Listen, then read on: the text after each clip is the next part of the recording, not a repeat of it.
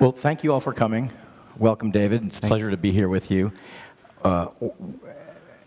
We do these conversations about our cover stories with some regularity, and most of the time we have the luxury of sort of sitting back and just talking about what's in the cover story, which in the case of David's piece, How to Build an Autocracy, is full of rich and provocative material. The challenge we have now is that we're 29 days, 30 days maybe into the Trump administration, and every day brings new things to talk about.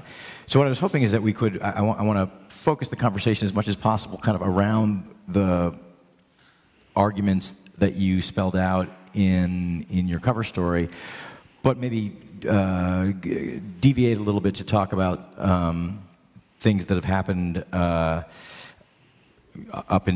including today. And I should add to, one of the reasons the quote attributed to Jeffrey Goldberg about why we put it up early was absolutely accurate. We felt like it was the right time, and special times sort of demand special circumstances in terms of our publication schedule. But also, David's piece, which is partly cast as a futuristic prediction, was turning out to be so uncannily prescient that what Trump was doing was so rapidly overtaking what David had spelled out that he would do in the piece that we started to realize, well, actually, this is going to be like, it's going to read like reporting after the fact, and we want to get it out early. But I wanted to start by asking you have a very well, I'll put it this way. As a country, we've been wrestling with how do we understand what the Trump administration represents? And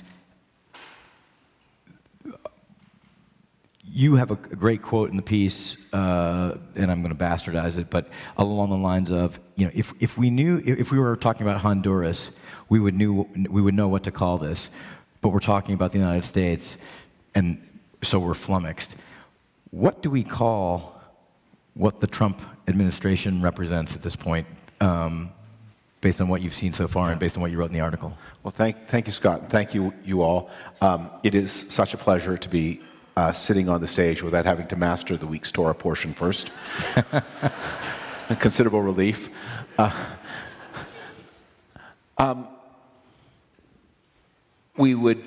fancy term is authoritarian kleptocracy.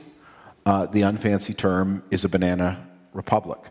I was on a plane today seated beside a woman who actually, I was quite touched, was carrying a copy of the magazine.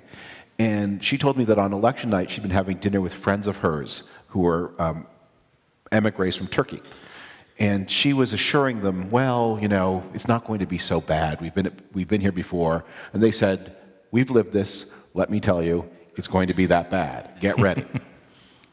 I think one of the things that we need to bear in mind is Americans do not like to learn from the experiences of other countries. The idea of American exceptionalism means you never have to listen to anybody. But the developed countries are more and more alike. We share common experiences, and you can see the things that are happening that Donald Trump is moving towards, partly consciously, partly unconsciously. I don't think he's a strategic mastermind, but I do think he's somebody who's got a shrewd sense, especially after he's made a first mistake. He gets shrewder when he's made a mistake than he has before he starts. He's best on defense because the paranoia then becomes a source of strength and ingenuity for him. When this is a trend that you see in places like Hungary, in places like Turkey, in places like the Philippines, in places like South Africa after Nelson Mandela. You have rulers who, they're not idealists. They're not filled with these demented projects of the Hitlers and the Maos and the Stalins. They just want to steal. But stealing in a modern bureaucratic state is difficult and dangerous, and you have to turn off the law step by step in order to steal. You have to turn off the free press in order to steal. And that's the risk we face. Other countries are farther down the road, and it's important to study their experience and learn from it, and especially from the Central Europeans who are in many ways in a situation most similar to ours. Actually, I want to come back to Hungary because you talk about that at some length in the piece. But you mentioned the distinction between an autocracy, and writers can never be blamed or take credit for the headline we put on their piece. Wrong. We never accept blame, but we always take credit. Yeah. But on the spectrum of kleptocracy to autocracy, where do you put? It sounds like it's more, you put Trump more on the kleptocracy side of the spectrum, and that, and you alluded to this just now, is more about greed than deranged idealism. That's looking for silver linings. That's a good thing, right? Well, look, this piece, although my wife is here tonight, and she chides me because I do have a tendency toward the pessimistic.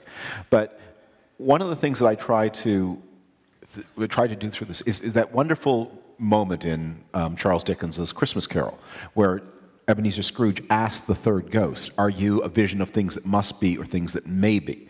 And the ghost doesn't answer, but it becomes clear this is the vision of things that may be. It doesn't have to be this way.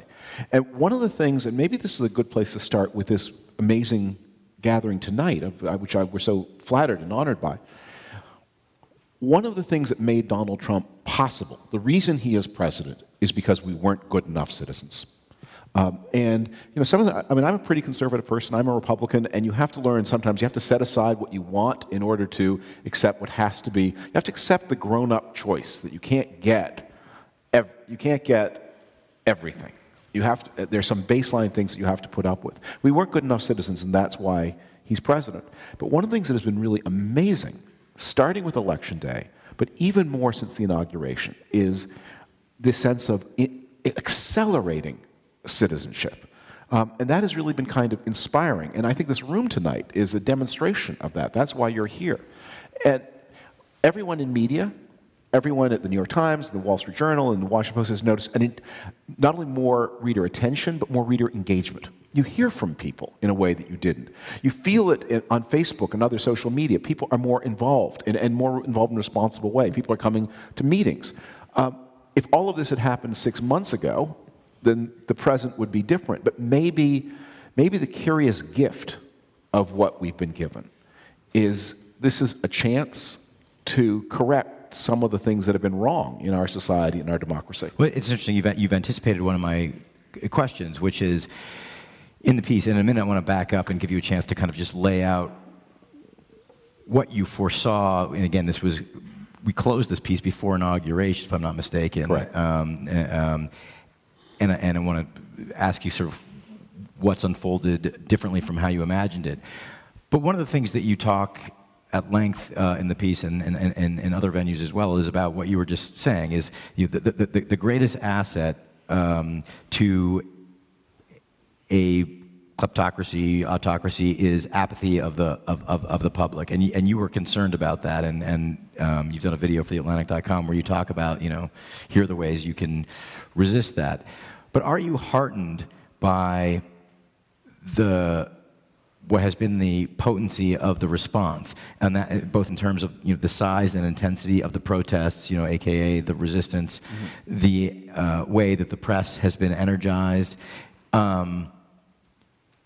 Does that provide hope, or is that? Well, I think there's a lot of hope.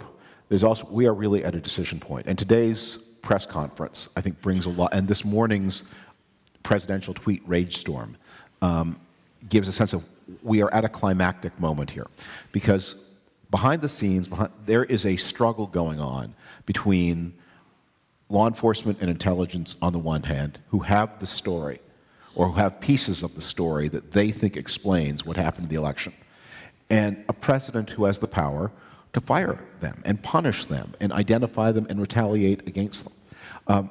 And when the most recent round of Russia information broke, culminating with yesterday, I think it was yesterday morning's New York Times story about how the FBI has identified 4 people who were in contact with Russian intelligence during the election. I think a lot of people had the feeling, okay, that's it, he's cooked now. But it really is a power struggle of a kind that it's very different from previous scandals in the past, and especially the Watergate comparison. I mean, if we don't know exactly the facts, and we don't want to get ahead of the facts, but Watergate happened at a time of tremendous strain and stress in American life. The Vietnam War was being lost. The United States was moving into the terrible recession of 1974 and 1975, the worst since World War II. Inflation was accelerating. There were gas shortages.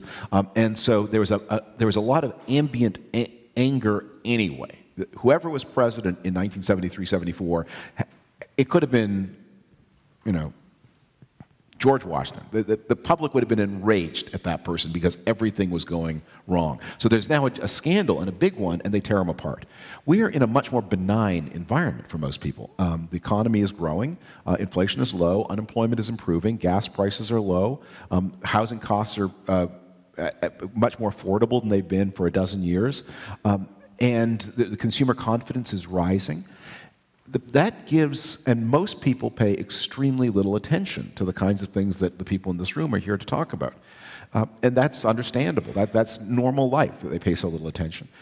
But that means that all of these warnings, they resonate in this room, they resonate in places like this. They don't resonate with the 330 million fellow citizens who have about their own concerns. And the president, if he has a bit of running room, has a power to. There are not that many people who know these secrets, and they can be found if they're not known already, and they can be punished. And there are other people who are ambitious for their jobs, and other people who, presidents always have people who are ready to do their bidding. And that struggle is what is going on. And it is not obvious to me that the forces of law prevail. It could well be that they are isolated and defeated. And that has happened in other places. And Americans should not assume that they are immune to that. I want to come back to the Russia question and a number of other things that you alluded to. But let's step back, and I actually expect that a lot of people who are here have read David's terrific story for us. But lay out, as briefly as you can, the scenario that you imagine, and then also, again, given that we closed it, a few weeks before we actually start to see this all unfold, what has surprised you? Has anything been more benign, and has anything been more alarming? Okay. So the story begins by envisioning 4 years hence the second inauguration of Donald Trump. He's won the election of 2020. He's taking the oath of office in 2021. And the premise here is that the big measures of the Trump administration, the Republican Congress, tax cut, not a lot of spending restraint, so fiscal deficits, they have their usual stimulative effect. And although they will lead to inflation later, you're going to see a lot of demand-led growth. And if you combine that with stricter immigration enforcement, that demand-led growth will translate into wage increases in a way that it didn't much in the last two expansions. So he's got that wind at his back. He's been running, I envision, a public works program that has created a lot of jobs for his core constituency of blue-collar men who felt that the last economy didn't work in their favor, and they're happy. And while there are rumors of corruption and wrongdoing, and while the inflation is accelerating, nothing has caught up with him yet. And because it's hazy, it's not known, because there have been no disclosures. And then it talks about what has happened, how he has held Congress and shut down investigations. It talks about how it isn't that the freedom of the press has been corroded, because the First Amendment is still there, and the New York Times is still winning Pulitzer Prizes for its investigations.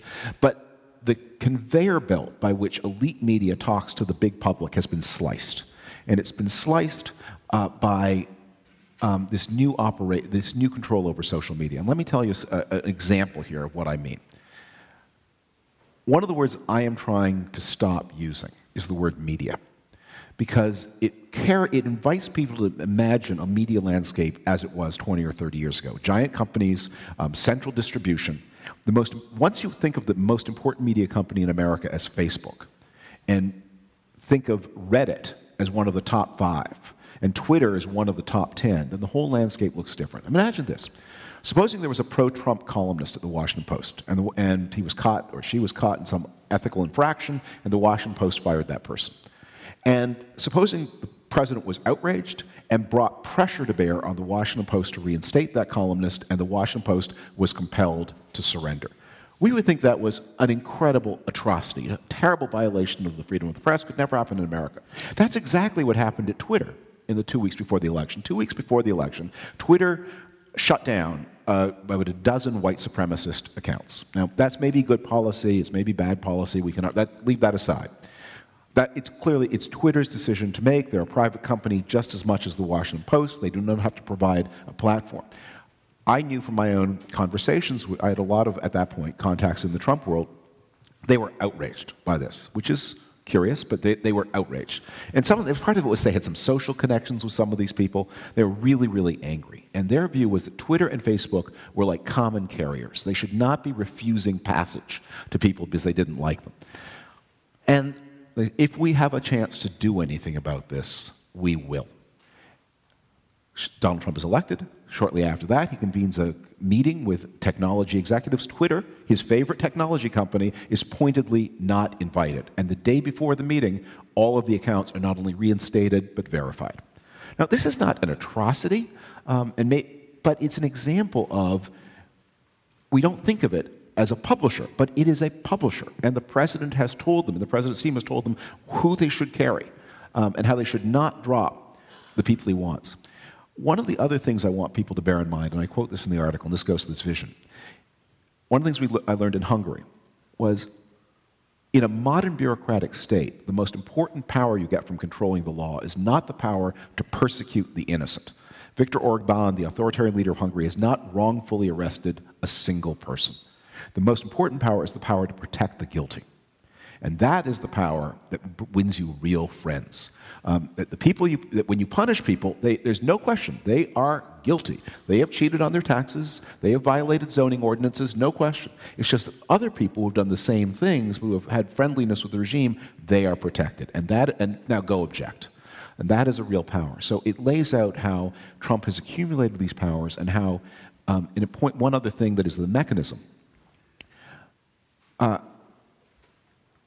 You remember that the head of the union local in Indiana, Chuck Jones, who disputed the president's account of what happened at Carrier. If President Trump were to say to the FBI, I want you to go put a scare in Mr. Jones, I want you to go threaten him, the FBI wouldn't do it, obviously. And if there were anybody at the FBI mad enough to try, a court would quickly stop them. You don't have to do that. What you do is you put Mr. Jones's name on your Twitter account, and there is a volunteer out there who will do it for you. In fact, there are hundreds of them. And Chuck Jones had to leave his house. He was driven into hiding by death threats. The death threats didn't come from government employees, but they were set in motion by a government employee, in the same way that the Comet Pizza shooter was set in motion by, in his case, he was set in motion by the son of the recently departed National Security Advisor. And that person had a government email address. General Flynn's son had a transition email account, and he set in motion that shooter. I don't think he intended to do any harm, but social media enables a form of intimidation. Our own Julia Yaffe has been a target of this. Women journalists in particular have experienced this. And one of the things that is, I'll speak here as a little bit of a trade secret that has happened this year. This is a new thing in the past 12 months. Is trolling has leapt the barrier between digital and physical space in the past 12 months in a way it had not before. If you are receiving trolls, and especially if you're a woman receiving trolls, they will show up at your house, and they will be armed. And Bethany Mendel, who's been very active, she's married to the editor of the New York Post editorial page, and she's been very outspoken. She was a recipient of this.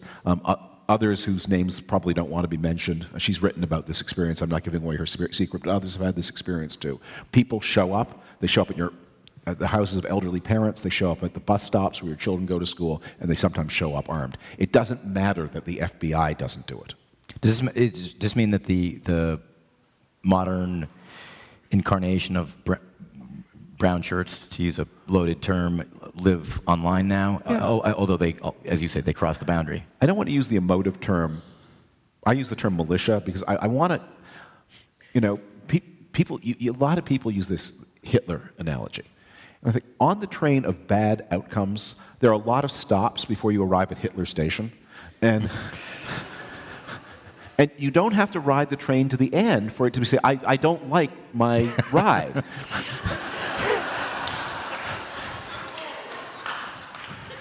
So we have this idea, unless unless repression looks the way it did in the 1930s and 40s, we don't recognize it.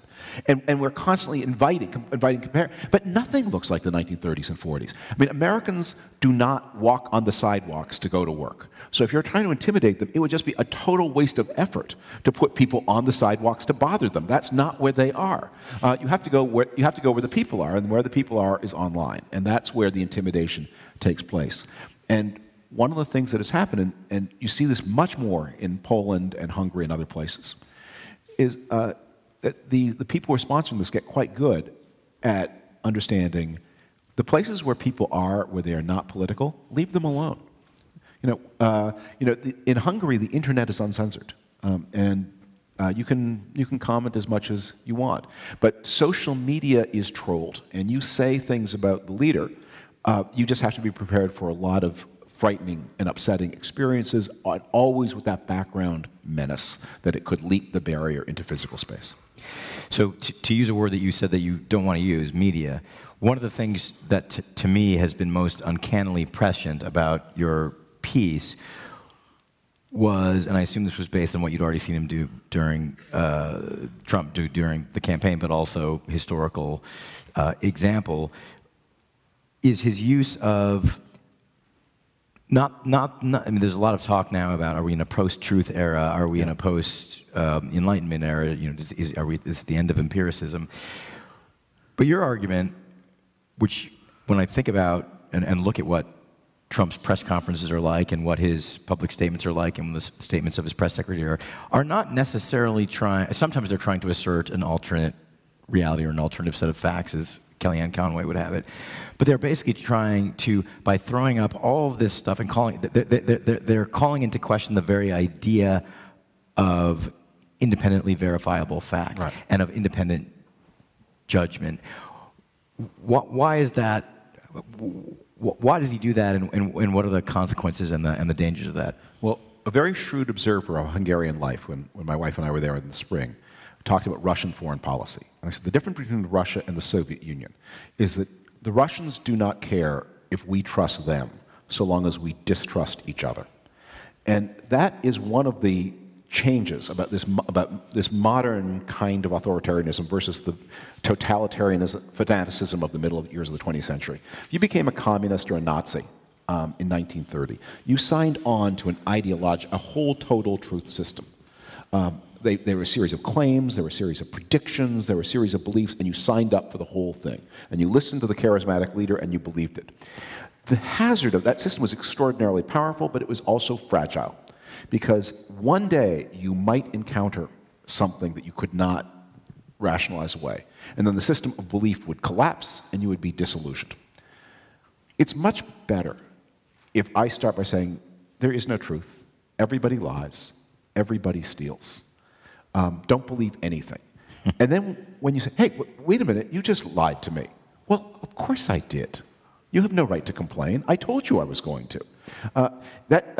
And in fact, the lying reinforces it. And that filling the intellectual space with this mass of crazy stories and crazy lies, one of the things I was very struck by, I was at the president's press conference today, still adjusting to calling him the president. But he is. You know what? There's this mood, don't call him the president, don't give him the honorific, just call him Trump. I think you should not. He is the president.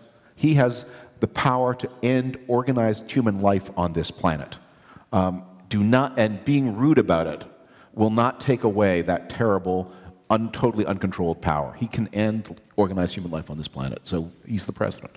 One of the things that was striking about following the Twitter discussion of the president's press conference was how many people in the pro-Trump world were taking pleasure in his ability to obfuscate and throw chaff in the air.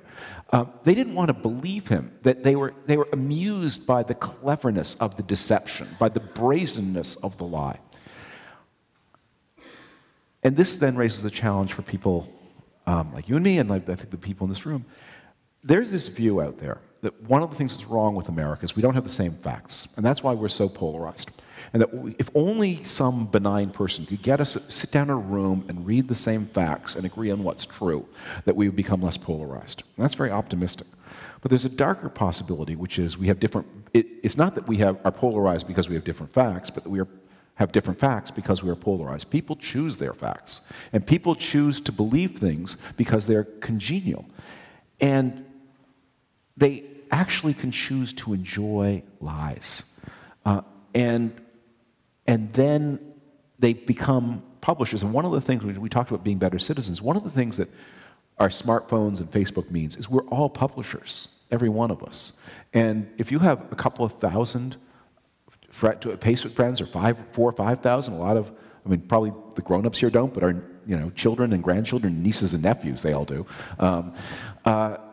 You have the reach of a small-town newspaper editor in the 19th century. That's how many people would read the paper in Waterbury, Connecticut, or places like that. You reach a lot of people, and your smartphone, you can make videos, and that people set in motion systems of untruth and self-congratulation that just deprive us of the ability to respond critically to dangerous things. And at a moment when you need sort of a common civic spirit to stand up for principles like lying is bad, stealing is bad, it doesn't happen. And one last thing, and this is one of the things that is, I think, especially both energizing and debilitating about the moment, is that the ability to create scandals ultimately exhausts people. And there are so many, you forget them, you can't keep up, and you're numbed, and your sense of what is normal is lost. And I think that's one of the, I don't think that's a conscious project, but I think that's something that's happening. No, and you're sort of talking around the famous Daniel Patrick Moynihan quote about, which now seems quaint, that you're entitled to your own opinions, but not to your own facts. We've pushed back the frontiers of human rights in America, and now, goddammit, everyone is entitled to their own facts too.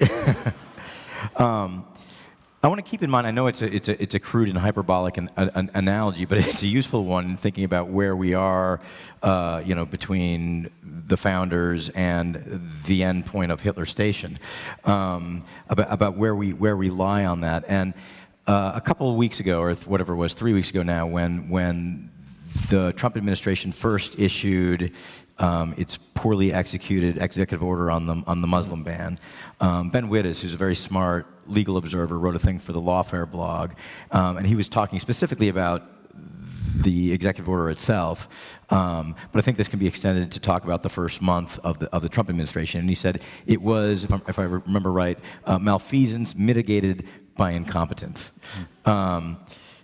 which seems right to me, but I don't know what the proportions are. Where are we, or where do you think the Trump administration falls on the spectrum of sort of concentrated malfeasance with a plan to incompetence, and actually, and which is better? I mean, depending on where we are, like, which is scarier, rank incompetence or actually some kind of,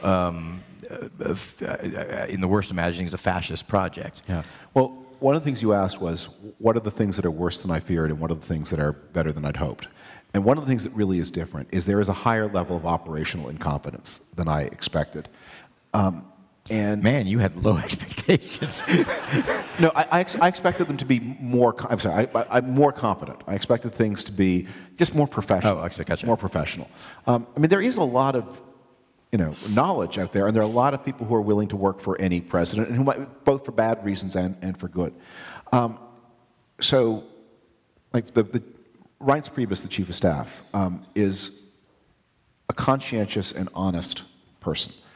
But he has never worked in government before, and he has never run an organization larger than the Republican National Committee, which isn't that big a group. Well, chief of staff is one of the most administratively demanding jobs on the planet. And there's a real pattern when you look at previous administrations. Who is the first chief of staff of a new president of a certain party? It's whoever was deputy chief of staff at the end of the last administration of the same party. And when I worked in the Bush administration, Andy Card was Bush's first chief of staff, and he had been the last deputy chief of staff. And he wasn't the most successful chief of staff, but he knew the job, and he knew the kinds of paper flows that had to come to the president. He knew also that the president should not be spending half his time dealing with communications. The importance of the president's time is the most finite and precious resource in an administration. Well, so the idea that you would have a weak White House counsel, somebody who couldn't say no to the president, one of the ways I think that that 6 months from now we'll be in a different place from where we are today is I think a lot of those people will be replaced by more competent professionals. There will be a more normal White House counsel. There will be a more normal national security advisor, and there may be, again, no denigration to Reince Priebus, but there may be a more experienced, or Reince Priebus himself may become a more experienced chief of staff. And a lot of the idea that, you know, that the executive orders are bought from LegalZoom. I think that sense will be over. And But the malevolence will still be there, and it will be a little bit more subtle. So that sense, I think the sense of chaos will subside, but the sense of danger will not. Well, and is that a good thing or a bad thing? Well, that's an interesting philosophical question. Yeah. Do you like your malevolence executed elegantly? I think it will tend to.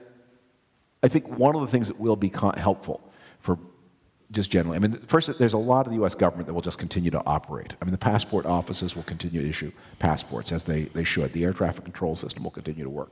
And I think those who are concerned about this administration will benefit too if the administration isn't flopping around in all kinds of places.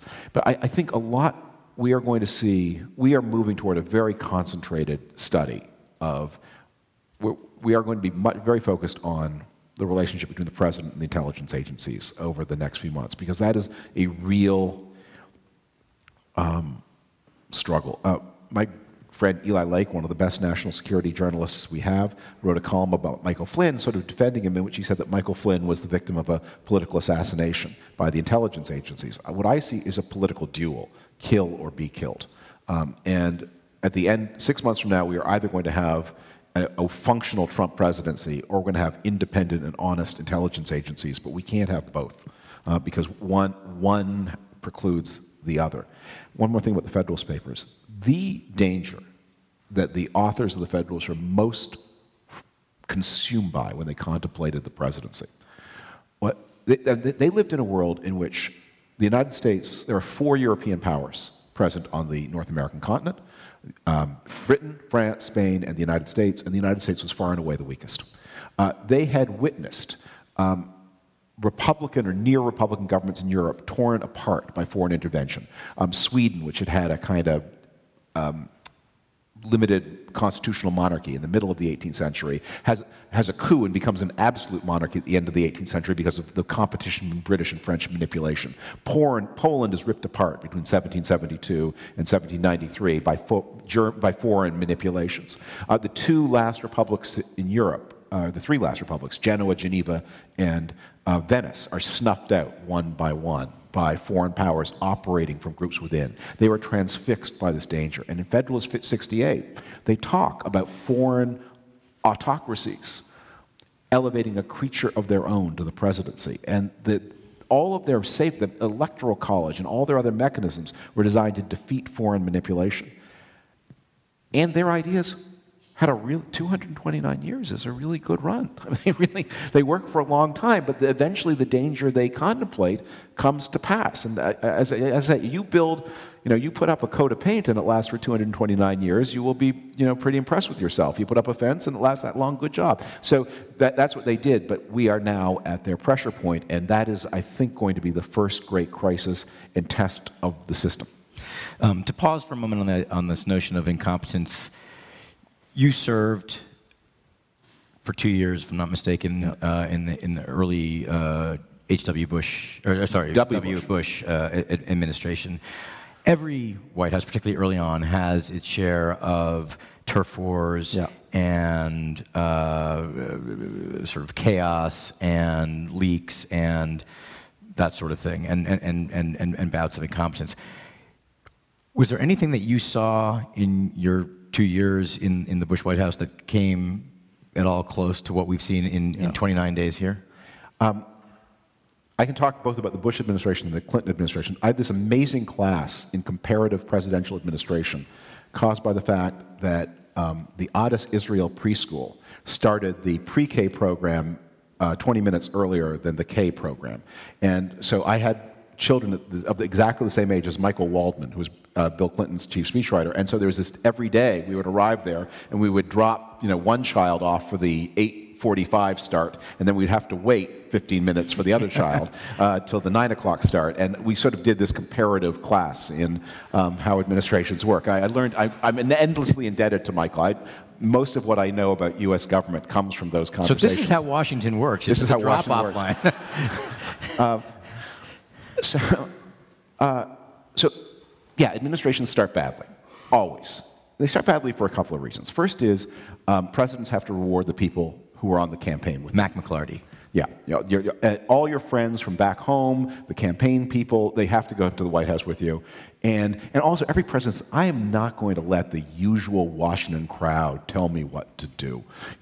All those guys who served in previous administrations, I've got my people back from Texas or Arkansas or California, wherever, and then it turns out they can't cope with this job, and you need people who've done it before. It's really hard. So that's one thing that goes wrong. The second thing that well, there was a very particular thing that went wrong with the Bush administration, which was because of the recount, we had half as much time.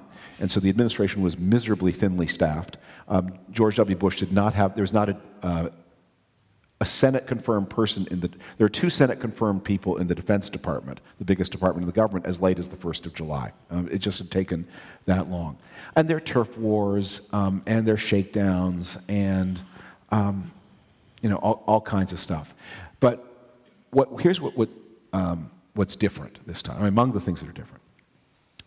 The first is, if you are fortunate enough to be elected with a Congress of the same party, there's a pretty well-worked out idea of what you're going to try to do. Bill Clinton had his idea. Barack Obama inherited a series of emergencies, but still there was he had a worked out idea with the fellow Democrats of things they wanted to do, and George W. Bush certainly had a program.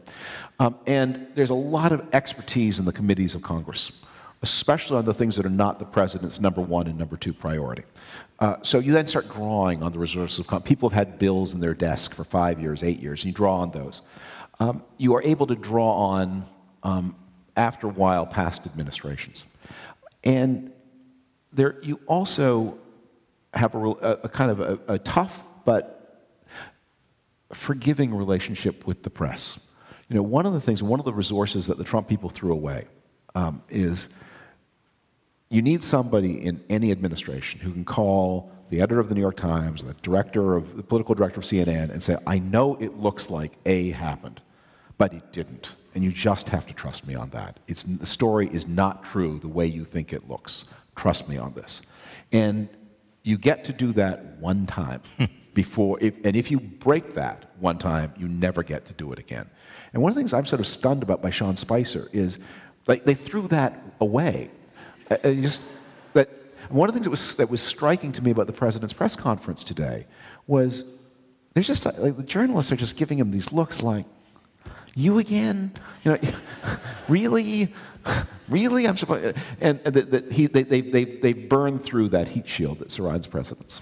So the next 3 questions I want to ask you: best case scenario, what scares you most, and what we can do to mitigate what scares you most. So, best case scenario. So my dad's in the audience, and he's like, "What's the big deal? The stock market's up. We haven't gone to war with anyone yet." You say at the beginning of the piece, you could actually imagine that because of the deregulation of business, tax cuts, an infrastructure program that actually provides a Keynesian boost to the economy while actually shoring up our infrastructure, 4 years from now, 8 years from now, the economy might be looking pretty. I mean, is there? I mean, I don't believe a word I'm saying. Yeah. Well, but is there a way where this could all work out, or that somehow the average of all their crazy sort of cross-cutting things averages out to be, well, Well, economically, I'm a lot more optimistic about if he were to have an 8-year term, because in the 4-year term, the stimulus will have its effect without generating inflation, without generating economic dislocations, and the corruption the costs of corruption and favoritism will not be too. I mean, you all saw the story today, I think, about how the president had the head of Lockheed on the phone, and he had the head of Boeing on the phone, unbeknownst to the head of Lockheed. And you think, that is a weird, weird story. But there's no good explanation for why that could have happened. So I don't know I haven't figured out what the angle is, but there's an angle there. So here's the optimistic scenario, and then here's the scary scenario. The optimistic scenario is not that the Trump administration is okay. It's not going to be okay. The optimistic scenario is that there is a level of civic mobilization that we have not seen for a long time. I think the group that I keep recommending to people as the model of the most successful activist movement of my lifetime is Mothers Against Drunk Driving, which is a group with an extremely focused agenda, very broad membership. They didn't care what you thought about guns or abortion or taxes. You didn't even have to be a mother. But you thought we should have tougher enforcement against the rules of drunk driving, come on to the meeting, and then go argue with Mothers Against Drunk Driving, because it's a pretty positive group on the one side and a pretty negative group on the other. And they have the transformation. The older people will remember the most popular comedy show on American television in the late 1960s, the Dean Martin Show. Its #1 theme for jokes was the hilarity of having too much to drink and driving home. And that was something that you watched on, what was it, Saturday night, and people thought it was hilarious. And I mean, that is like a joke you could not even contemplate. You'd be thrown out of the writer's room if you thought about it. You just couldn't. And indeed, highway fatalities are down in an amazing way. And they continued, and we've had not many technical improvements to cars since the middle 1980s. It is, so groups like that organize and demand laws that the president releases tax return, demand an independent investigation of the Russia connection. And the president is just sort of hemmed in. And he decides golf and TV are really going to be his 2 top priorities for the rest of his administration. and then you get sort of normal governance. And, probably the more liberal people in the audience wouldn't like what then happens. The more conservative people can live with it. And then you sort of get through the presidency. That's the most optimistic scenario. But it's very easy to imagine some really scary things happen. Let me just point to 2, because we haven't talked much about foreign affairs, but the scariest things do involve issues of war and peace. And here are the 2 that I think bear worrying about. The first is the relationship with China. Trump and his people have been steering to confrontation with China, having first alienated all of America's allies in the Pacific. They tear up the Trans-Pacific Partnership, which bears very heavily on countries like Vietnam and the Philippines, the poor members of the Contain China coalition, and they had this, we don't know whether he literally yelled at the Prime Minister of Australia, but I noticed today when the president listed all the positive phone calls he had, he did not mention Australia. He was not at pains to say, that was a better phone call than everybody else told you it was. And that's America's most militarily capable ally in the region. So you're steering toward a confrontation with China with no friends. And that can only end badly. But the most frightening thing, and it goes back to the Russians. We have an American armored brigade has just, in the past few weeks, been deployed in Poland. There are British and French troops moving into Estonia, Canadians in Latvia, Germans in Lithuania. Britain and France, of course, are also nuclear powers. The Russians have had this huge arms buildup and are behaving in increasingly aggressive and provocative ways. And they think or I shouldn't say they think, I don't know what they think, but it is possible that they think that they have somebody in the White House who owes them and who will yield to them. And they may miscalculate how I'd say the second worst thing you can do is what President Obama did in Syria, which is draw a red line and not enforce it. But the worst thing you can do is have a red line that people don't know about, because then they trip the red line, and then terrible things happen. So those are some of the worst things. Another terrible thing that could happen is that third thing, is that in Donald Trump's attacks on the intelligence services in order to protect himself, he disables the country's defenses against terrorism. And while he is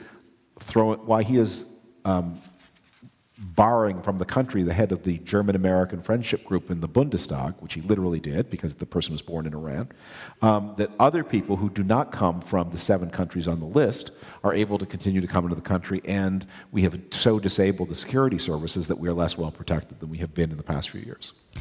So you wrote in the original piece, and I think you wrote again yesterday, that what stands the most potent bulwark against the worst of Trump's excesses are Republicans in Congress. Yeah. Not the most potent, but the sort of the most proximate. The most proximate. They haven't been very potent. Well, no. Well, they haven't been potent at all, and that's one of the questions. And in fact, I'm trying to find the original quote here. Congress can protect the American system from an overbearing president, but will it? It hasn't. You called them out about this yesterday. Do you think they will? And if not now, what will it take? What's the tipping point where they actually would do that? Well, it takes us. I mean, that there's a big difference in the Republicans in the Senate and the House.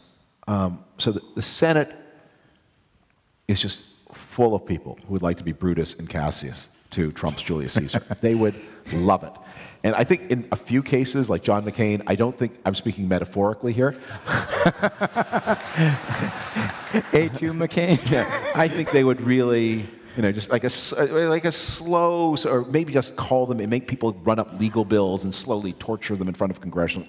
But so there are people in the Senate who would like to do it. But there's a collective action problem. You need enough of them. And in the House, there's ideology. But here's what is stopping them. So John Kasich was the last man standing in the Republican Party running against Donald Trump, and Rob Portman, also senator from Ohio, who ran much better in the state, was obviously very unenthralled by Donald Trump. So some of us thought that the Ohio State Republican Party would be the real bulwark of internal opposition to Donald Trump.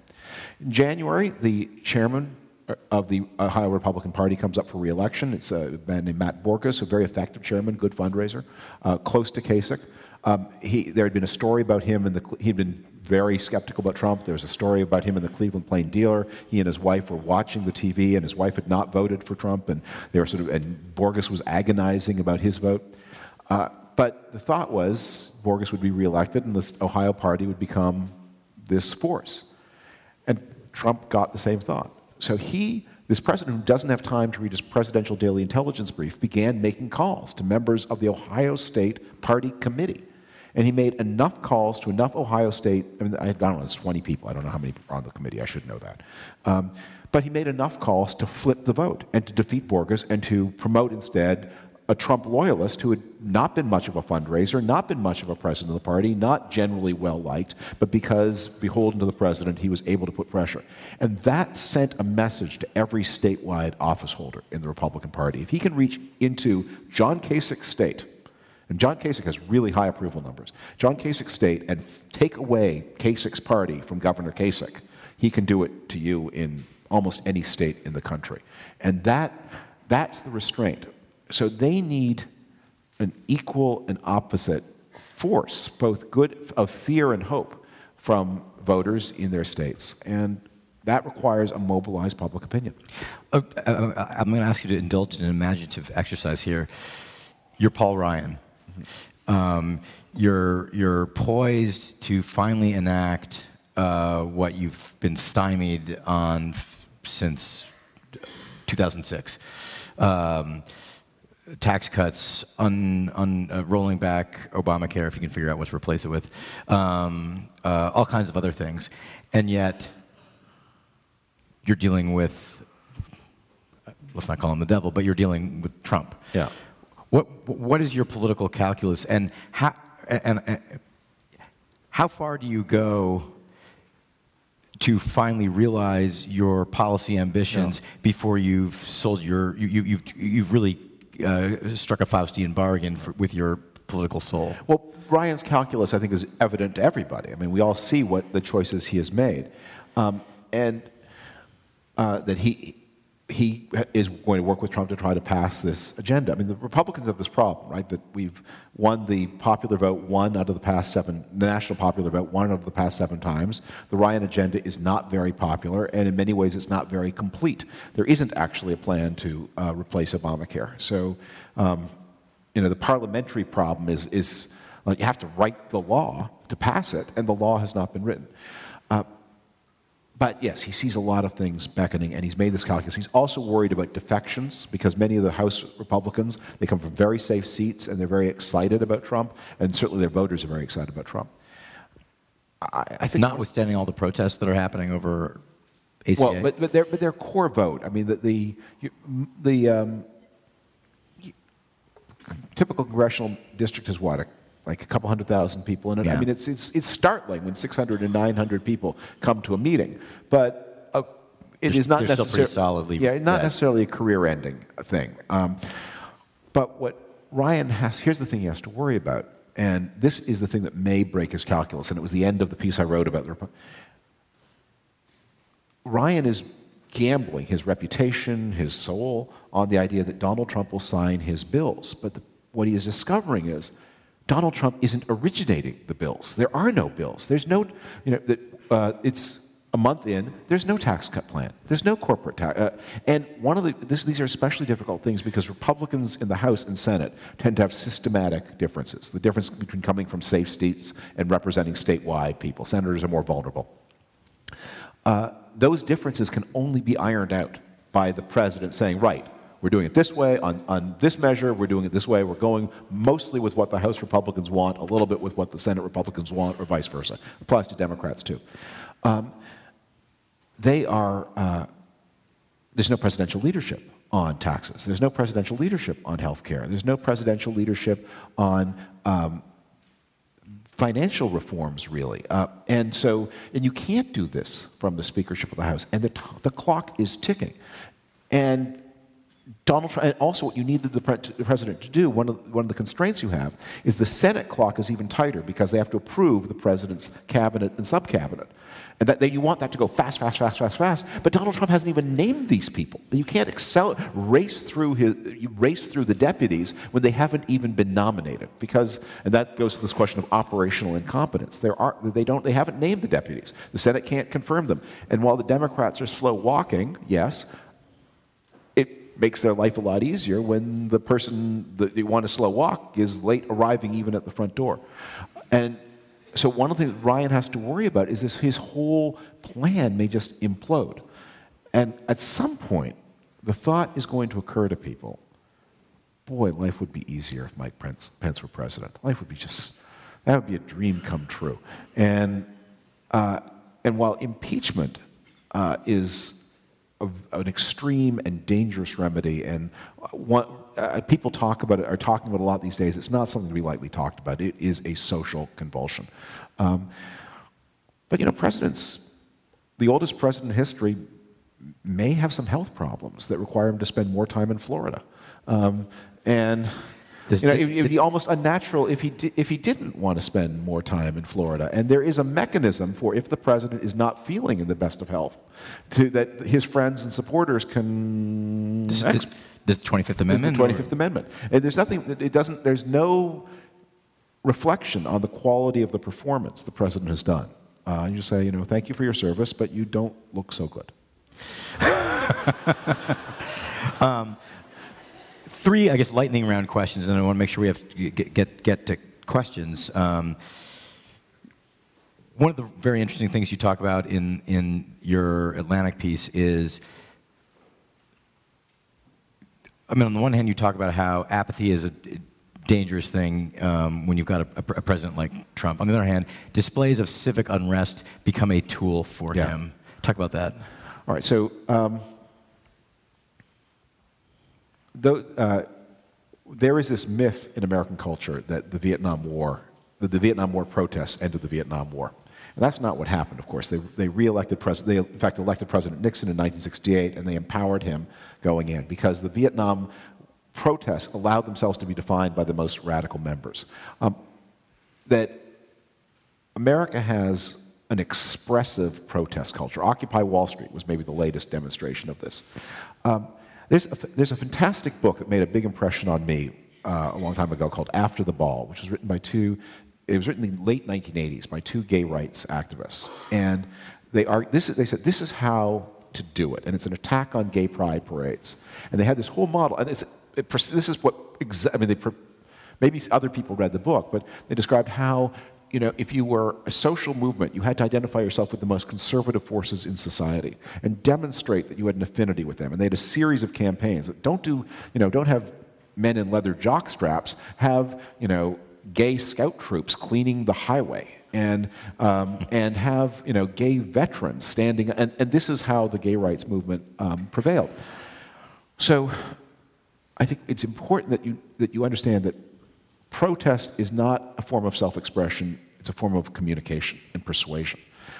And like Mothers Against Drunk Driving, you need to make your group not only as big, but as welcoming, and you need to make an impression on persuadable people. So if Madonna wants to come to your rally and do a narcissistic performance, she has lots of opportunities to do that.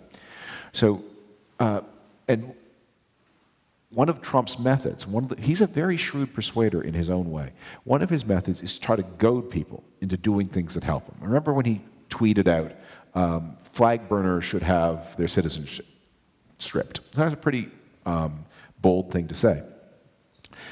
There had been no flag burnings to that point, but sure enough, when the president tweeted that, 2 people obligingly showed up in front of a Trump building and burned a flag for the cameras that happened to be there. We don't know who those 2 people are. I actually may have some dark suspicions about what they were doing there and how they got there, but maybe they just were inspired. But things that, and it's certainly true that there are people who carry the Mexican flag at these protests, that people will chant anti-cop slogans. So it's civil, that meetings are best, that organizational meetings, then peaceful protest that inspires people to get to know one another and then to go to the organizational meetings. But true unrest is radically counterproductive, and it creates a narrative of disorder that Donald Trump, you saw him say today, the country's a mess. The country's not a mess. The economy's growing. He needs the disorder.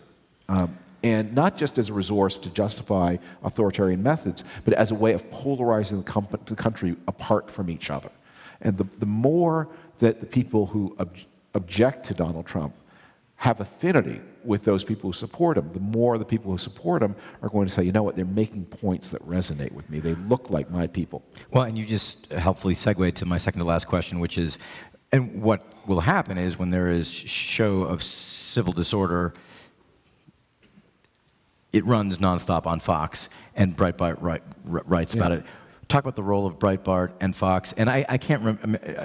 I mean, you used to be a Fox, talking head in good standing, right? I did hundreds and hundreds of interviews on Fox, and I made one joke too many. And it was 2010, and I had just been fired from the American Enterprise Institute. One of the things one of my resolutions at the Atlantic is to try to hold this job. We're not anti-joke. But so I was fired from AEI for something I'd written that proved a little too memorable, and then I was doing some television afterwards, and I was interviewed on ABC Nightline, and somehow the topic of Fox came up, and it was not germane to my firing at all. But I said, well, Republicans used to think that Fox worked for us, and now we're discovering that we work for them, and the great exception was taken. It was like a perfect fatwa from that moment on. And to this day, about once every 6 months, I'll get a call from a very young-sounding booker who will ask me if I will come on some show. And even if I'm going to be like in Europe, I'll say, sure, I'll be there. Go tell your executive producer you talked to me. And then an hour later, there'll be an embarrassed voice. We're taking the show in a different direction.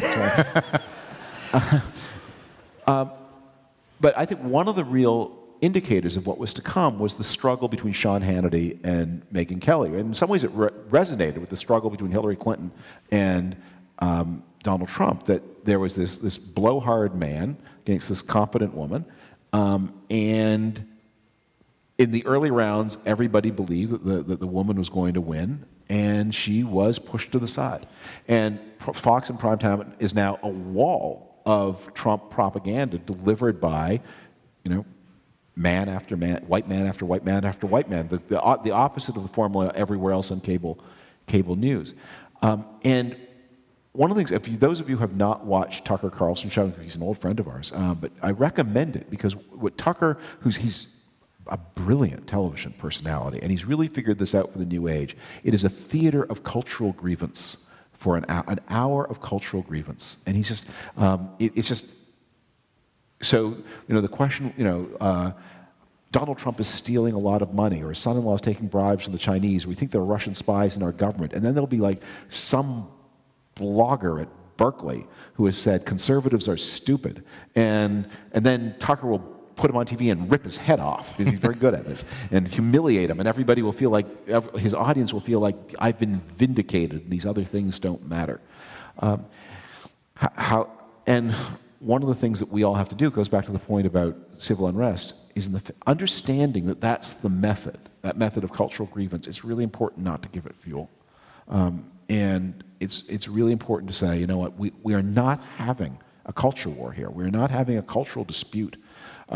We are having a dispute about integrity in government and about patriotism. And this suspicion that the President of the United States has this unhealthy relationship to a hostile foreign power, it's really important that his opponent sees the symbols of the Republic. That's not his flag. It's not the flag he came in under. It's your flag. You oppose him, you're fighting for America. Carry the flag. Well, and that's my last question. What do we make, and neither you nor I are scholars of Russia or Russian intervention, stipulate that. But what's your read on this developing story? I mean, this could be, on the one hand, it could be whitewater, a lot of smoke but no real fire, but that manages to derail the agenda. On the other hand, it could be Watergate on steroids, as I've seen it. And you've got, I mean, as I see it, there's sort of three strands that are now kind of congealing. You've got the New York Times reporting yesterday or the day before that, and Trump denying today, but that Russian intelligence agents were in contact with people, in the Trump campaign orbit throughout 2016.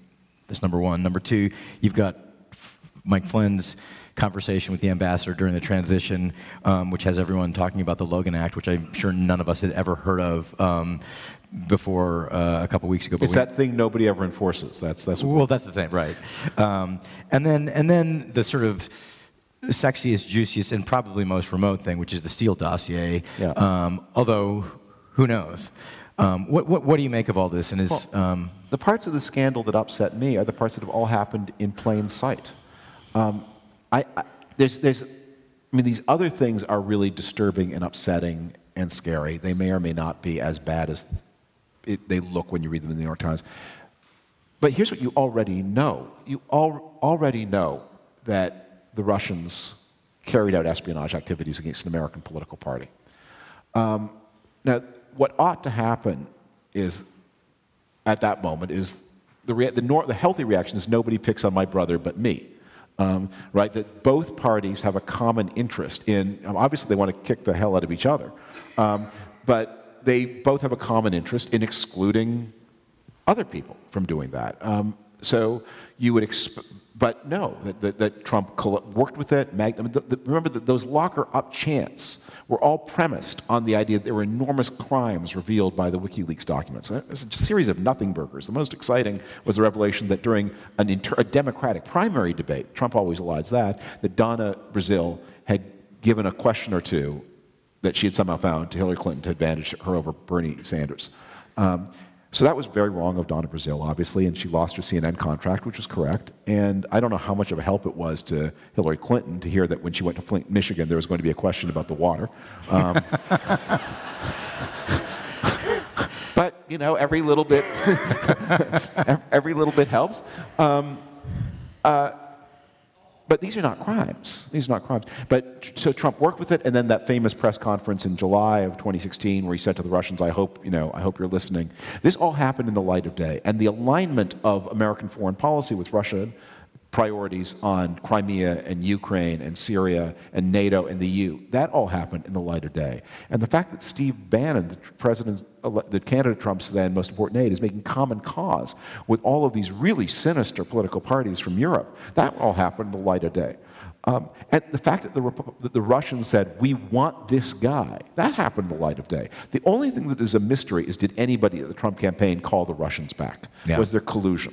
So that gives it extra torque. But I don't need, I'm going to say, okay, let's say that didn't happen. I don't need that to believe you have people exercising power who are in thrall in obvious ways to a hostile foreign power, and that's unacceptable. Let's let people line up, but while they are, one last question. Steve Bannon explains. Do you know Steve? I actually had a cameo in one of his movies. And what does Steve Bannon want? So Steve Bannon has been married and divorced 3 times. There are accusations, and these, of course, can be false because people can allege anything, of domestic abuse in one of the marriages. He's pretty visibly a drinker.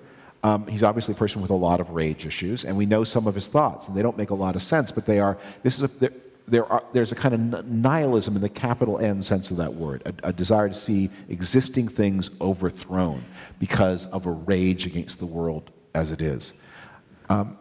Again, not to go to Hitler's station, but Dorothy Thompson was a great American foreign correspondent in Germany in the 1930s. When she was writing about who in German society was susceptible to becoming a Nazi and who wasn't, said observed it was a strange thing. Happy people never became Nazis. Interesting. With that, when you mentioned Matt Borges in Ohio, you also talked about indirectly Jane Timken, who actually happens to be a pretty good fundraiser, but the person that was behind that is a fellow who you and I know named Bob Paduchik. Bob Paduchik is somebody who is sort of a shadow person over at the RNC overlooking Rona Romney McDaniel. And I mention this because one of the tactics that the Trump administration seems to use is to sort of have a shadow government or a shadow person. That's interesting. You may have seen in the news today, Steve Feinberg is being considered for the sort of oversight person in the intelligence community. So my question is, what do you think about this concept and the dangers of this sort of shadow minders, which other governments of a particular nature have used? And in particular, what do you think of Jim Comey? A lot of people think he's the devil around here, but I think that actually he might be the savior as well, because I think he's actually a person of great integrity, and that's what got him in trouble. And he's going to be one of the people leading these investigations. Thank you. Thank you. Well, you raise a lot of points, and some of them go beyond my expertise, but I'll say one thing about the shadowing. I have a friend who had a lot of experience in intelligence and defense matters, who went to the NSC swearings-in and said, this reminds me of the atmosphere around Iran-Contra, because Iran-Contra was all about short-circuiting procedures. And there were things that people wanted to do and that the existing rules didn't allow them to do, and they created instant institutions, or they bypassed them. And what happens is you find yourself in a very big ocean in a very small boat. You can't execute these policies with small little bands of individuals in the federal government. The projects are just too big, and then troubles erupt. And yeah, that you bring in some guy, I mean, Steve Feinberg seems to be a very capable financier, but to run to oversee the reform of the intelligence services of the United States, you want someone, who's not buying intelligence services for dummies at Barnes & Noble. In the conflicts, he owns DynCorp. I beg your pardon? In the conflicts, he owns DynCorp. Yeah. Thank you, and I just want to remind everyone, Thank you. Make sure you actually have a question, not just a statement, and be very succinct, because we got a lot of people who want to ask questions. So go ahead over here. Mr. Frum, I truly appreciate you doing this, and you're becoming a real moral authority in this resistance fight. I was fascinated by listening to your opening statement on the recent Intelligence Square debate. Thank you. You're a Republican. Who else from your side of the aisle is doing the same thing, is speaking openly and telling us where we're going with this administration, that we are moving towards that last stop? Well, there are actually a number of people. They tend to be concentrated in the think tank and media world, not in the true political world. I think of Pete Wehner, who's a colleague of mine from the Bush administration, who's very close to Karl Rove, and he's at a think tank called the Ethics and Public Policy Center, and he's been very outspoken. Jennifer Rubin at the Washington Post. There are a lot of Michael Gerson. Michael Gerson, Tom Nichols, who's a professor at the Naval War College, Elliot Cohen, who's been a contributor to The Atlantic. But they tend to be writers and think tank people, and not political people. Are they a small minority? What's that? Are they a small minority at this point? Yes, they are a small minority, but sincere Trump supporters are also a small minority. I mean, the Republican world is divided into, I would say, 4 groups. The tiniest are people who sincerely believe in the Donald Trump project. And then the next smallest are people who are outspokenly opposed to the Donald Trump project. The 2 big groups are people who are afraid of him and people who hope for something from him. And they are probably 80%. But those groups may shrink over time. And I think the group that is sincerely convinced of him is not going to grow. Over here. The 2 books, of the 2 books that are hitting the Amazon top 10 list, you've got 1984, and you also have The Handmaid's Tale. Yeah. And I'm struck by what has not been talked about in this conversation, which is the domestic impact and actually the international impact of what has been perhaps over-dramatically called the war on women, but the assault, I would say, on the status of women, women's health, the status of minorities, Black Lives Matter. And I would like to put that into the conversation because I'm as worried about that as I am about all the things that we've been talking about so far. What's it?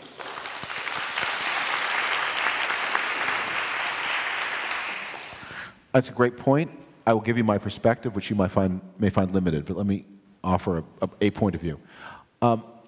I'm struck by how little appetite the Trump administration has for those kinds of cultural issues. And what is much more characteristic of him is kind of casual, and it's the opposite of systematic. It's that this casual and brutal reduction of women in their places.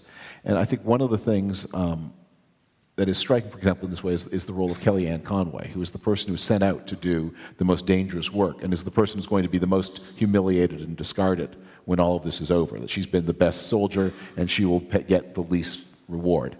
But I think, how interested is Donald Trump in abortion issues? How interested is he in, the agenda of the religious right, as we used to call it? I think very minimal. Whatever is the minimal they want is what he will give them. That's not his cause. The kind of casual brutality toward people. Racial issues he's got rather more excitement about. But anyway, that's the way it looks to me. Thank you. Thank you, Mr. Frum. It seems to me odd in someone who has suggested that this is a kleptocracy, that in discussing the points about the Russia connection, you haven't discussed the real possibility that it is, as in most things in Donald Trump's life, motivated primarily by greed and money. That the reason he cannot disclose his taxes is because it will lead down the trail. If you follow the money, it will wind up in Moscow, or the source will wind up in Moscow. And what is it? The American people seem to have simply swallowed whole the notion that everyone else who ever runs for office has to disclose their taxes, but not the one who's never run for office. Yeah. Well, I was going to ask you too. Yeah. Do you think we will ever see his Donald Trump's taxes? You in something you wrote recently, you mentioned the possibility of a congressional subpoena. I want to read this more than like the 8th Harry Potter novel or whatever. Yeah. I think if we have Democratic gains in 2018, we will see legislation at least moving through the House that will require the Secretary of the Treasury to release tax returns. I think that may become a very intense issue going into 2020. But I share your suspicion. I think Donald Trump's health, if that law ever passed, his health would deteriorate very, very fast. Are we getting the hook? Yes, I'm sorry to say we're running out of time, so we'll take 2 more questions. Great. Over here. In the aftermath of the election, a lot of my friends, we talked about how we honestly felt guilty about how we talked about Bush and Romney. Yeah. There was no need to assassinate their character despite our immense policy differences. And I'm wondering if that conversation is happening on your side. The false equivalence with Hillary and the email server and how she was evil and sinister, and how that perhaps led to Trump and all these, for instance, my in-laws, they didn't vote for Trump, but they couldn't vote for Hillary because they'd been fed how evil she was. Or in other words, why was the Never Trump movement so flimsy? Yeah. That's a beautiful question. Thank you. My wife and I had a joke about how we needed to form a super PAC called Demented Hillary Haters for Hillary, because we're, but you need perspective, and maybe when I talk about the things that the gifts of Donald Trump, that may be in the end one of when you actually hit the bottoms thing, you suddenly start seeing up, and this is a fight I had with Barack Obama over the year. I mean, I don't think there will ever be a president I disagree with about more things than I did with Barack Obama. But how could you not see sort of his dignity and his patriotism and you need to learn to appreciate that. And with Mitt Romney, I mean, I don't know how many people watched the Republican convention in 2012, but that night where you have people who tell you about the private good deeds of the man. I was in the hall for that. They were overwhelming. Just like the people who knew him loved him. It's very striking with Donald Trump. His children didn't. I mean, they said all kinds of adjectives. But one of the things you want to start is tell us a story about something good he did. Drawing a blank there. Yes, that's right. And I think look, George W. Bush led the country into a controversial war, and the war was not a success, and that leads to a lot of ill feeling. But I think. You can look back at him and say, whatever you feel about the Iraq War, that this was somebody who, came out of the presidency no richer than he went in, tried to do his best, and maybe we can come away from this with. It would be good if we could have in real time the perspectives we get when we buy the David McCullough biographies of people. We are physically talking about how we were mean to Bush and Romney, and I don't know that that's happening on the other side about Hillary. And I encourage you as a thought leader. No,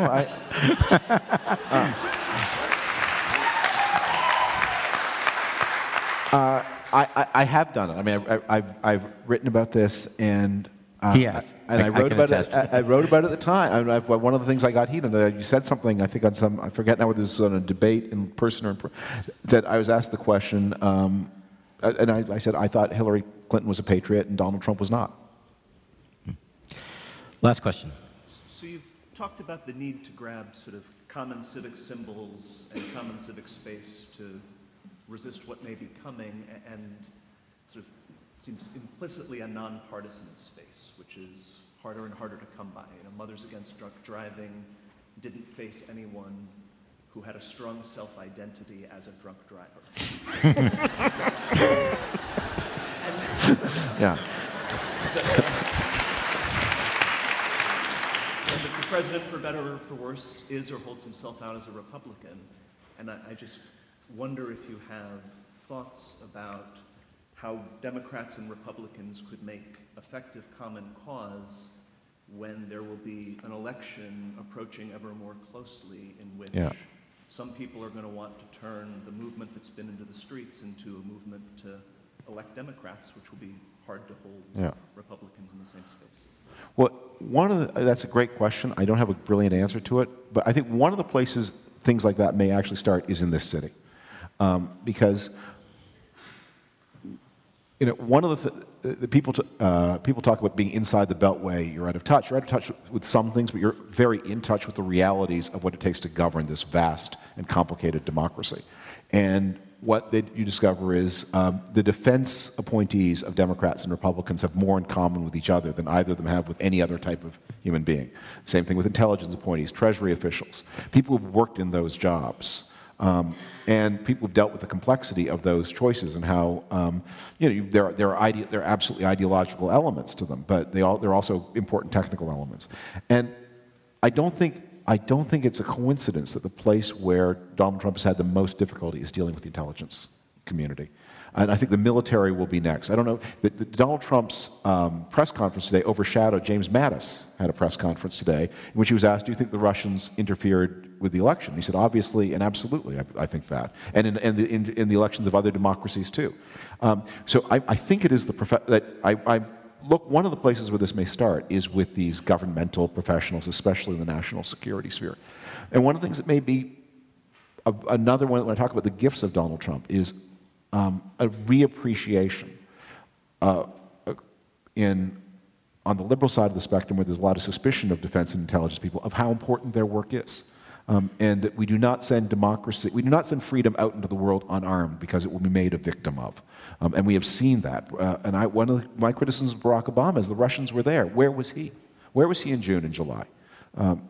And why didn't all the streetlights in Moscow go out at the same time for 2 hours every night? Why didn't Vladimir Putin discover that his bank was offline? I mean, there are things, I don't know the tape, there are things that the United States could have demonstrated, done a show of cyber force that would have scared them.